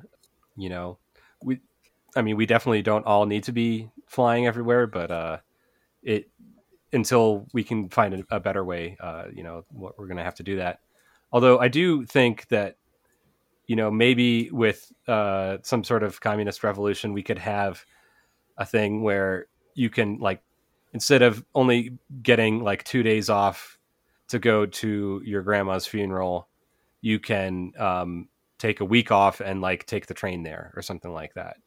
I think there's room for that kind of thing as a transition if we decide that air travel is not sustainable, Yeah, I feel like that just wouldn't be under the purview of a person, although maybe after communist revolution, you could just be like, well, we're making this under the purview of the Secretary of Transportation. But like, I thought that myself, like we would have to just like have more vacation time for like people to take road trips instead of having to just fly everywhere, because it's like, well, I don't want to waste all my time traveling. I want to be at my destination. But if we gave people adequate vacation time, they could just take the train or even a car, like something less shitty than a plane. Isn't high-speed rail like not even that fucking slow compared to planes? Oh yeah, it's really not slow at all. Like it's almost as fast. Yeah. I think in Japan they are doing an experimental maglev that goes like 400 miles an hour or something. Jesus, that's awesome. It's or whatever 600 kilometers an hour is. Pretty fucking fast. I wonder if they ever derail. Probably not, huh? Well, they said that they had some like, what do you call it, safety stuff built in to like if there's a power outage or an earthquake, it'll automatically like slow down and stop. Damn, that's fucking. I mean, meanwhile, here we have fucking 1,700 derailments a year, and it's just like, what the fuck, man? Yeah. Ugh, crazy. Yeah, and in Japan, like if your train is 5 minutes late, someone's head is gonna roll. Fair. And then I guess we could like try and work on carbon neutral aircraft, if that's a thing that we decide we need. But I don't know if we actually need aircraft for a majority of things other than like emergency vehicles or whatever. So I would also work with the National Park Service to run racetracks and off-road trails. Oh, hell yeah. Nice. So like basically the idea is like, get more people doing track days and off-roading, but fewer people owning Jeeps and sports cars, if that makes sense. Have it be more of a community organized thing. So, promote motorsport as like a recreation for workers. We could have like government buyback of sports cars, sports bikes, SUVs, and then have them as like quote rental vehicles at the tracks. Like maybe you wouldn't necessarily pay a fee, but like you'd probably have to go through some kind of like licensing and training thing before they just hand you the keys to a Corvette or whatever. I'm not sure if we've like talked about this on the show before, but I'm pretty sure I have talked about almost the same idea, like state-run racetracks and stuff. Mm-hmm. Yeah, super about it. Definitely cool. Making that shit accessible without having to actually own that shit would be amazing. Yeah. Basically, like one of those like rent a supercar for a day tracks, but not $1,000. Right. Yes. Like yes. actually make it reasonable. And it doesn't have to be, supercars. It could be, like a drift car or a drag car or a whatever car. Or even just go-karts, Mm-hmm. You'd probably like work your way up from go-karts to supercars, as far as like licensing is concerned. Yeah. Hell yeah. I support it. And then, the last agency under the DOT is Maritime Administration. Like I said, I don't know a lot about ships and shipping because I live in Colorado. It's 1,000 miles from any ocean. But I think there is a way to like decarbonize shipping, possibly, like maybe biofuels or like sailboats or something. I had this idea a while ago of like, what if you had like an autonomous container ship that's sail powered? So like you didn't have to have like crew on there for months at a time. And, if it's something that doesn't matter how quickly it gets to the destination. Now Brian's found a way to sync just-in-time shipping from as the Secretary of Transportation. I love it. Yeah. Well, I mean, there's plenty of stuff that doesn't need just-in-time shipping, but almost all of it actually. Just-in-time shipping. Yeah. Well, I guess in more. capitalism terms it does, but yeah. Your iPhone isn't gonna like rot and spoil in the shipping container or whatever, unless it does actually sink to the bottom of the ocean. But yeah, New maritime law. This is a personal one for me. Pontoon boats now legal minimum blood alcohol level. No one sober has any business driving a pontoon boat. I mean, I couldn't tell you a single time I've been on a pontoon boat with a sober driver. So, I don't think you have to make a law. I'm pretty sure it's just generally understood. It's kind of a rule of the road, as it were. You go on a pontoon boat, you got to have a little of the sauce in you. Yeah. But I would think it would be more worth it to like work on local manufacturing of goods that are normally shipped across the ocean rather than make shipping green, just build shit here and then we won't have to worry about, carbon footprint of international shipping. True. Oh, but I was talking about like, making like racing and stuff more democratic. I think you could also do the same thing with like snowmobiles and boats and jet skis and stuff like that. Like, get all those yachts and make them publicly available to anyone that can pass a sailing exam or whatever. I agree. I like it. But I've gone on for a while. Who wants to go next? Brandon, are you ready? I don't know if I'm ever going to be ready. Yeah, I'll tackle this. Okay. I like. Yeah. First of all, you would definitely have to like work on like taking all like urban infrastructure away from being built around cars, whatever you have to do to like accomplish that sort of goal. But like, yeah, start walkable cities, man. The more I read about it and see and hear stuff from overseas, I'm just like, man, that sounds excellent. Yeah, doesn't it? You're just like right now where I'm like, man, I gotta get my shit together so I can get to work tomorrow. And I'm like, what if I could just like walk or bike to work? Like, how much better would that be? Yeah, it's like being car guys. It's like extra weird because like exactly what you're going through, I've been through a million times. I'm sure we all have. Where you're like, well, guess I'm going to be up late tonight, so I can put my car back together and get to work. Yeah. I've even done one step worse and been like, okay, well, I guess I better get my car back together because I have to get home from work. Yeah. Oh, just everything about it. I'm with you. Walkable cities, man. You know, since I work in a windowless office right now, I usually I have two monitors on my computer at work, and usually one of them I have like a YouTube video of just some like landscape drone footage or something, just as wallpaper. And one of the channels I found recently is this guy that does like just puts a GoPro on his forehead and walks around like tourist towns in Europe and mostly in Italy. So like he'll go like, walk around the Amalfi Coast or whatever, all these like medieval old villages like in or like Florence or whatever, Rome. And it does make me just jealous of like how easy it is to get around those towns as a pedestrian or a cyclist or whatever. Also, I bet that guy makes like $1 bajillion a year. Yeah. And I need to find a way to make money doing nothing. Yeah, let's see what else. Like if to whatever extent we're going to have cars, obviously, first of all, nationalize that shit. Modularity. You don't need like if we're going to do like right now the current sort of ridiculous mandates for electric vehicles. No, man, make it so that like if you have a platform and when the time comes where somebody has created a motor that's much more efficient or whatever, you undo the 8 bolts holding the old one in and disconnect the lines and plop the new one in. Like just have cars be full blown Legos without you needing like $5,000 in adapters.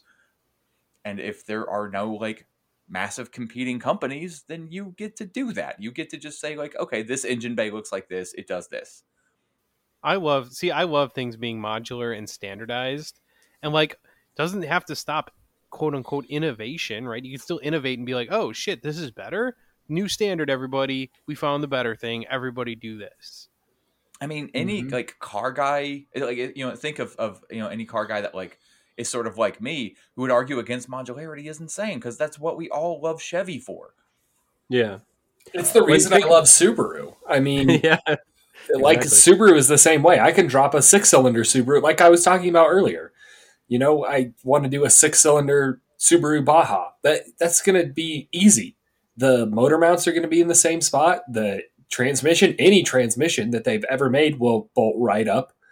It doesn't matter. It's all going to spit right in because it's modular. And that's within one brand, yes, but if we could expand that out to just like the car industry as a whole, God, that would be awesome. Well, and what's funny is I think a lot of auto manufacturers are actually kind of moving in that direction where they're trying to like, okay, we make one platform and every car is going to be like, have like kind of like Subaru has the global platform or whatever. Right. Where they're going to just start changing, like have this body and it's all going to be the same like guts inside. And it's like, gee, it's like it took capitalism how long to figure out that, actually, if we just standardize stuff, we could just like kind of get by and not have to re-engineer the wheel over and over and over again for no fucking reason. And you're like, yeah, the socialists have been saying this for 200 years now. Yeah. but capitalism finally just caught up, huh? Yeah. Well, they were spending all that time innovating, so they couldn't focus on doing smart things. Yeah. I think I was talking a while ago about how like a Chrysler Sebring and a Mitsubishi Evo 10 are built on the same platform. So if you wanted to, you could make a Sebring Evo 10. That would be so cool. That's sick. But like those are two different companies. Why, they're sharing this technology, but like, obviously they came to some deal for that, but like they figured out, hey, look, it's why engineer this twice, Yeah, it makes sense. No, 100%. They've been doing that for years, and it's just like it everything about capitalism just goes to prove our point over and over again. And yet we're the crazy ones. Well, and also like if you think of like industrial equipment, like electric motors and pumps and sensors and like hydraulic equipment, those are all more or less built off of like standard sizes and bolt patterns and that kind of thing. Like there's like probably 20,000 different companies making like half horsepower electric motors with a 1/2-inch drive shaft or whatever, like Yep. the keyways are standard. They have been for like 100 years or whatever. So like, why not car parts also, Yeah. Also, if there was like resistance to nationalizing the auto industry, I would get all of like the heads of the like all the major like American car companies. I would get them in a room together, and I was. There you go. I thought you were going to say. What is gonna be the... I thought you were going to say you were going to get all the heads together.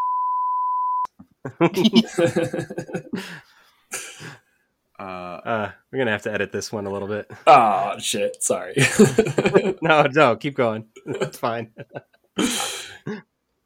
So I should stop advocating against the rich? I quit the No, show. it's just I'm gonna have to edit around it a little bit. I'll edit it for you. Bleep some stuff. Edit to add emphasis. Yeah. You could just like we should get like a Brian. You should just like say on a recording like this is a fucking joke, parody, satire, and just like throw it in everywhere, all over the place. It's like satire point. We're joking. Instead of the bleep noise, just say parody and have that covered up. Just yell it instead of the bleep, but it's like, and then parody. Parody alert. And then I'll take their heads and I'll parody. Yeah, it's a great idea. Yeah, honestly, like if my big things, I like the idea of modularity, walkable cities, and I would go really fucking hard on high-speed rail. Yeah. And that's the more like, quote unquote glamorous stuff. Like obviously the entire rail networks in the US, one needs to be nationalized and two needs to have like massive. Yeah, honestly, like my genuine like nuts and bolts approach to this would not be like cool to talk about or fun because the U.S. has a massive infrastructure. We don't really need more in a lot of places. We just need maintenance. Like, I can't remember if I talked about this last episode or something, but in town, we just had a bridge be shut down for one day for maintenance. And now it's going to be closed for like 2 or 3 years because they found so many problems. This being the city where last year or the year before we got on the news because the day that Joe Biden came to town, a bridge fell down. And miraculously, no one was seriously injured. But, like, that's the state of the infrastructure around here and across the entire country. So, like, yeah, if you're going to be the head of the department and controlling all of this on a national level, then, like, yeah, you have to put a big, big emphasis on maintenance. And it's just not glamorous to talk about that. But it's bad when bridges fall down.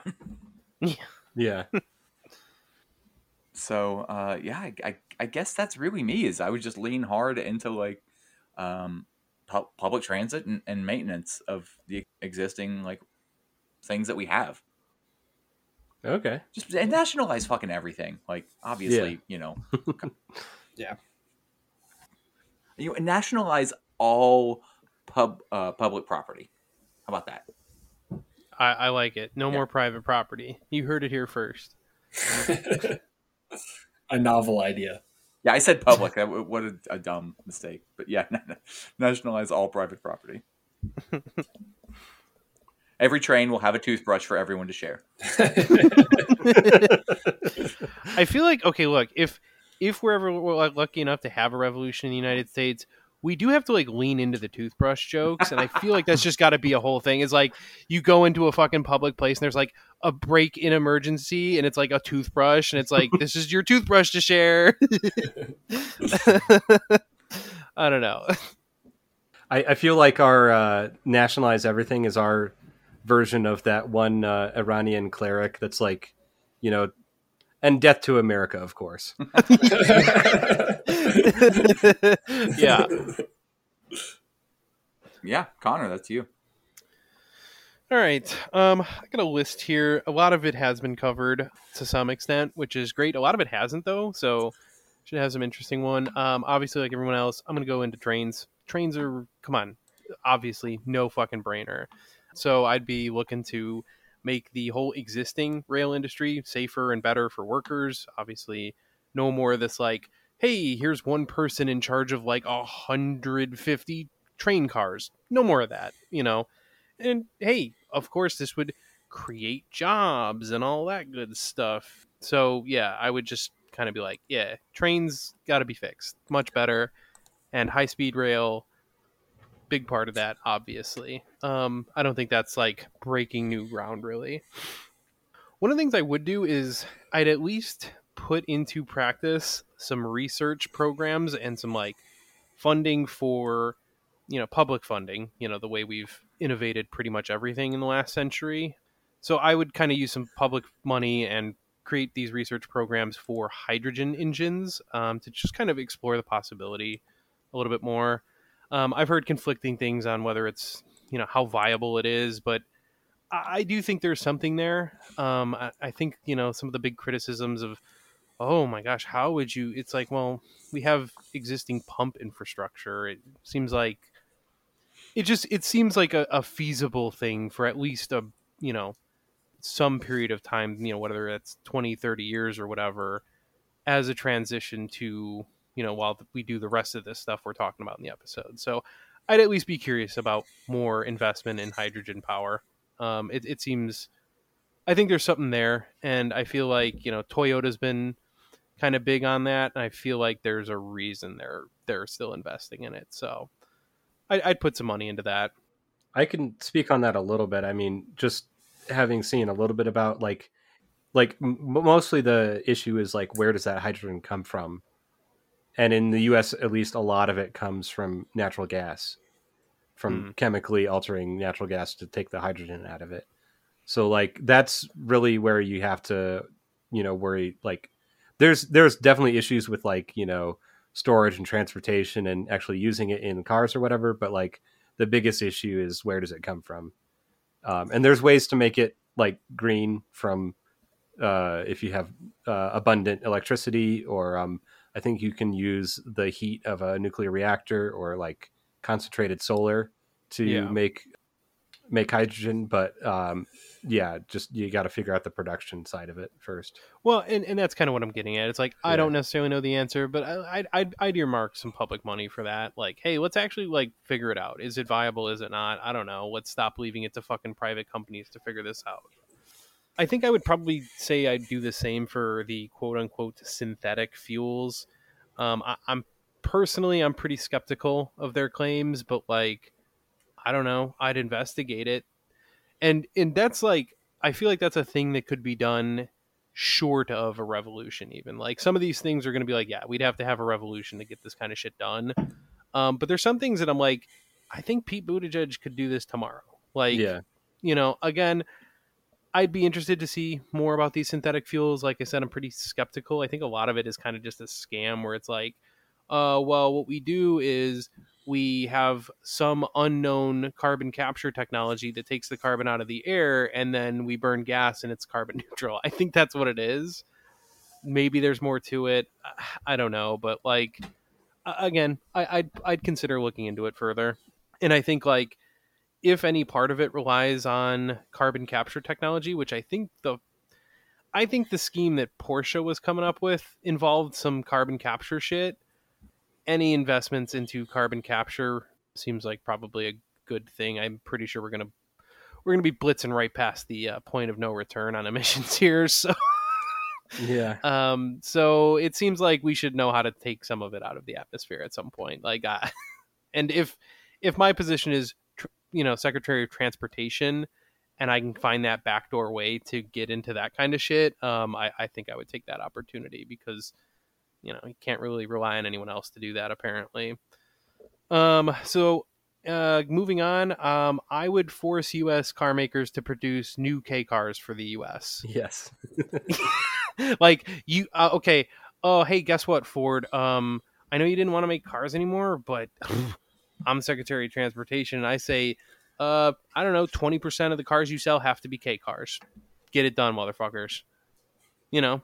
We could make different standards for them, like, maybe they don't have to be as safe or whatever, and this and that, but like, just cheap, usable little cars that don't spew as much carbon emissions seems like a good thing, and it seems like it's probably safer for pedestrians and stuff. Well, I don't know. Like, this seems like it would be a good transitionary thing, especially in like major metropolitan areas where, like, like it would be cool to make cities more walkable and everything, and I obviously would support all of that. But I think K cars could serve a transitionary role in there too. Yeah. So Maybe you could say it like, you're not allowed to take this on the interstate, but even then, you know what? I have driven on the interstate in, like, rough conditions with my hazards on at slow speeds. It can be done. I think K cars could do it. And, okay. Hey, you got to stay in the right lane, but unless you're passing, in which case you can go to the center lane or whatever the fuck. But I think it could be done. Yeah. So yeah, I'd be looking to force them to do that. I would be putting limits on vehicle weight and dimensions. Cars are just too goddamn big. Just too fucking big. No more. Yeah. Yeah, that 9,000 pound Hummer, gone. We're going to use it for fucking scrap. We're going to light it on fire on national TV and say, these giant cars are done.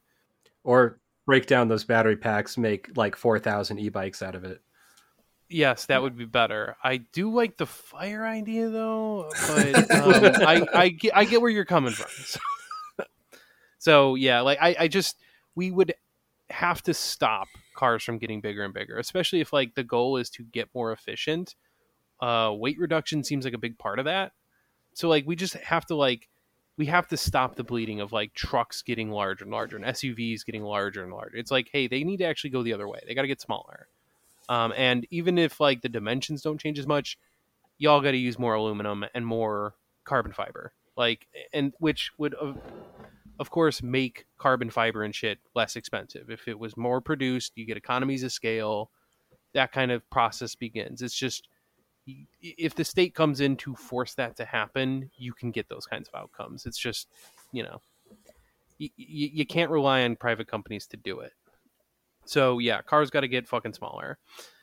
I would probably be looking to put some new safety features into cars because, I don't know, it seems like we should reduce traffic deaths to some extent.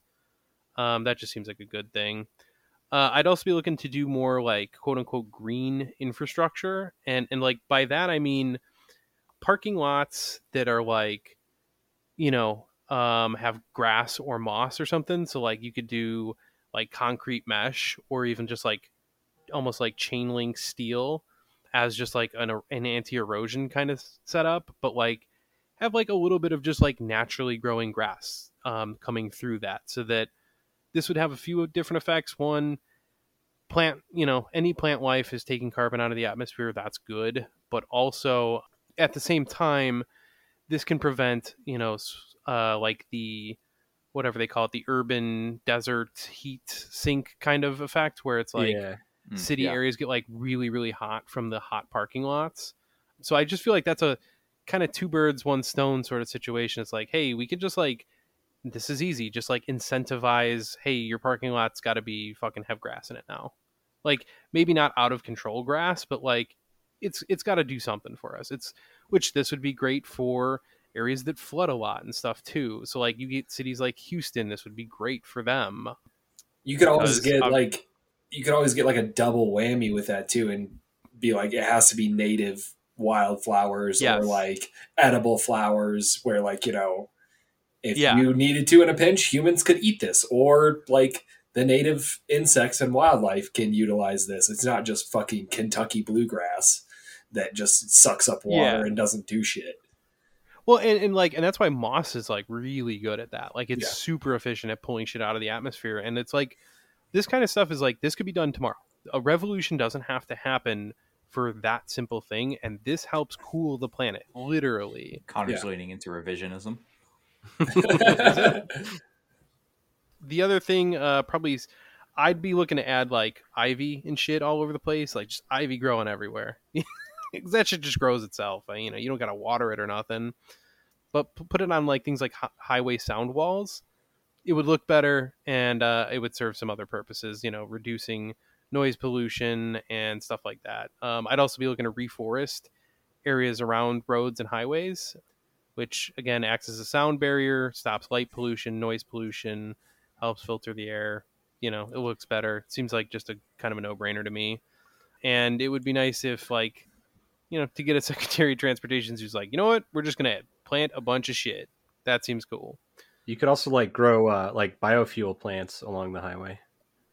Yeah, see, perfect. Man, how effective do y'all think it would be to, instead of having concrete barriers in the middle of highways, have like big ass thick trees that are just Fuck yeah. so That's what I'm closely saying. spaced that like it would catch a car? You know what I mean? Like instead of having Yeah. a concrete barrier, just have trees.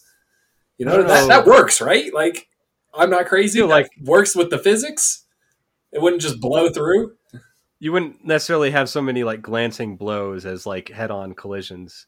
You could know, you could like put guardrails along them, I think. Instead of Okay, a yeah. concrete wall though, like you Yeah. could put like little metal steel guardrails or something so that you do Okay. get glancing blows. I feel like it could be done. Yeah. I'm going to try and run through because we are up against the clock here. Obviously, just like you said, I'm going to get rid of private jets, no more. Large ships are going to have to be retrofitted for using alternative energy and fuel. So like sails, we could definitely go back to wind. Like and they are experimenting with that shit now. Even if it's just like supplementary to a gas engine or whatever, ships I think take up like as much carbon emissions as like all the cars in the US. So it's Yeah. like it is kind of a big fucking deal. So like yeah, we're going to put some big fucking sails on there. And I'm pretty sure we can make way bigger sails than they did in like 17 whatever, you know what I mean?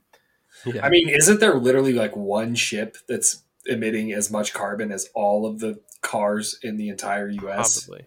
I don't know if that's Well, I inaccurate think or it's not, but it's like something crazy that like that. It's a small handful of ships do put Okay. out pretty much as much as like all the cars. Yeah. So like investing in changing that would be important. So I feel like wind and nuclear power, like there's no reason you can't run these off nuclear little power plants. Yeah, it's been done on before. the ship. Yep. So that would be good. I'd be saying no more autonomous cars. Fuck that shit. Partially because it would personally fuck up Elon Musk, and that would be cool. But also, you know, yeah, no more of that shit. I would also say, this is just a personal thing, car makers would have to make some percentage of their cars with manual transmissions, like 10% or something. Purely Oh, yeah. self-serving, but Oh, yeah, under me, manual transmissions are here to stay. Whether they're in their fucking K car, whatever, gotta have some fucking manuals. And then, last thing I got here, and I don't know exactly how effective this is, so again, I'd kind of like want to look into it first more, but like painting some of the streets and highways white to reflect sunlight, kind of like the ice caps used to do, but we don't have those really anymore. So it would have to probably have like kind of a matte finish or something like that, but I think there was like some kind of experiment on this in LA. I haven't really heard much beyond it. I just knew that they were like testing it out. So I don't really know the results of that, but like if reflecting sunlight back out would help cool the planet, that seems like also something we could do. I wouldn't want it to like blind drivers or anything. So like I think it would have to be done with care, but like, you know, I feel like anything we can do to do something about climate change seems like an important thing to do. So anyway, that's all I got. Zach, if you want to run through yours real quick. Yeah, we're right up against the clock right now. We have... Sorry, it took so much time. No, you fucking did a great job of covering. Yours are actually well thought out. Yeah, and luckily I get to go last, so that means that I can just say that everyone did such a good job of covering like everything that I don't really feel the need to add anything. Exactly. Yeah, what everyone else said. I mean, nationalize industries, start reducing our reliance on cars, more walkable cities, more bikes, trains, trams, buses, public transit in general.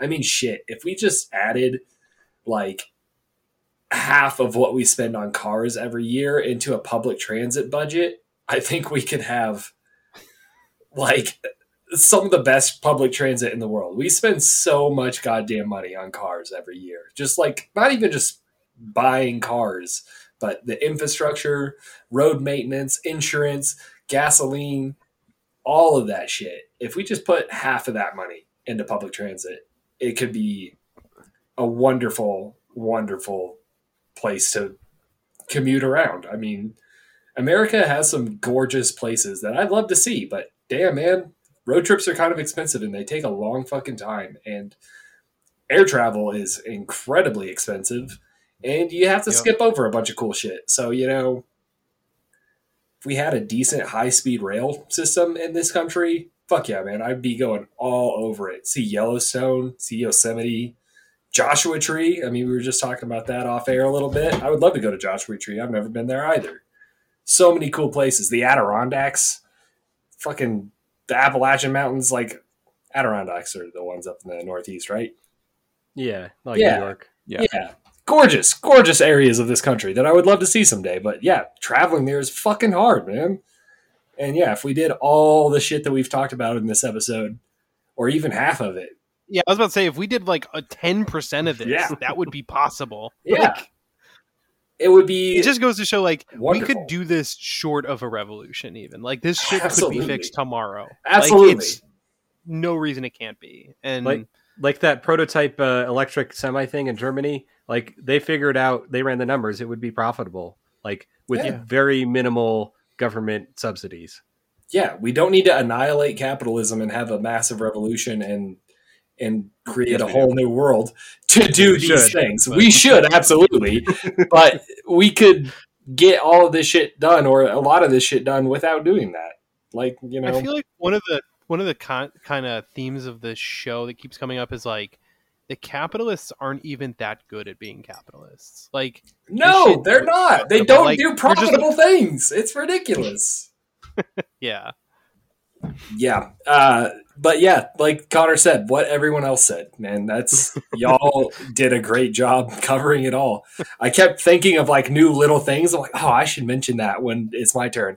No, somebody covered it. It's great. You guys covered all the bases. So yeah, I don't really have much to add. Follow us on social media, I guess. Yeah. Yeah, it's fun to dream about, like, imagine if things were not terrible for a minute. Yeah. And we'll probably, you know, have similar discussion episodes in the future, so we'll come back to at least similar ground, probably. Yeah, for sure. Cool. Well, anything else before we wrap up here, guys? No, I think that's good. All right. Go ahead and rate us if you like our podcast. We appreciate ratings. It helps people find the podcast, I think, or so I've heard. I don't know. That sounds right. So rate us, follow us on social media, all that stuff. Yeah. All right. Yeah. Be trans, take public transit. Oh, yeah. I love it. Bye. Bye. Bye. We gonna make you fight fire with fire, bitch. We make you fight fire with water, bitch. We gonna fight racism, not with racism, but we gonna fight with solidarity. We said we're not gonna fight capitalism with black capitalism, but we're going to fight with socialism.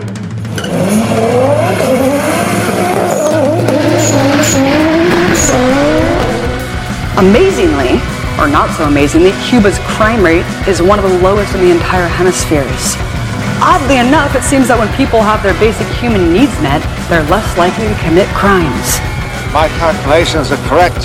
When this baby hits 88 miles per hour, you're gonna see some serious shit. The free market mythology, it argues that the most ruthless, selfish, opportunistic, greedy, calculating plunderers, applying the most heartless measures in cold-blooded pursuit of corporate interest and wealth accumulation, will produce the best results for all of us.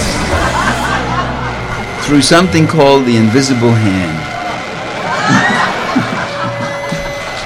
What are you smiling about? Dude, I almost had you.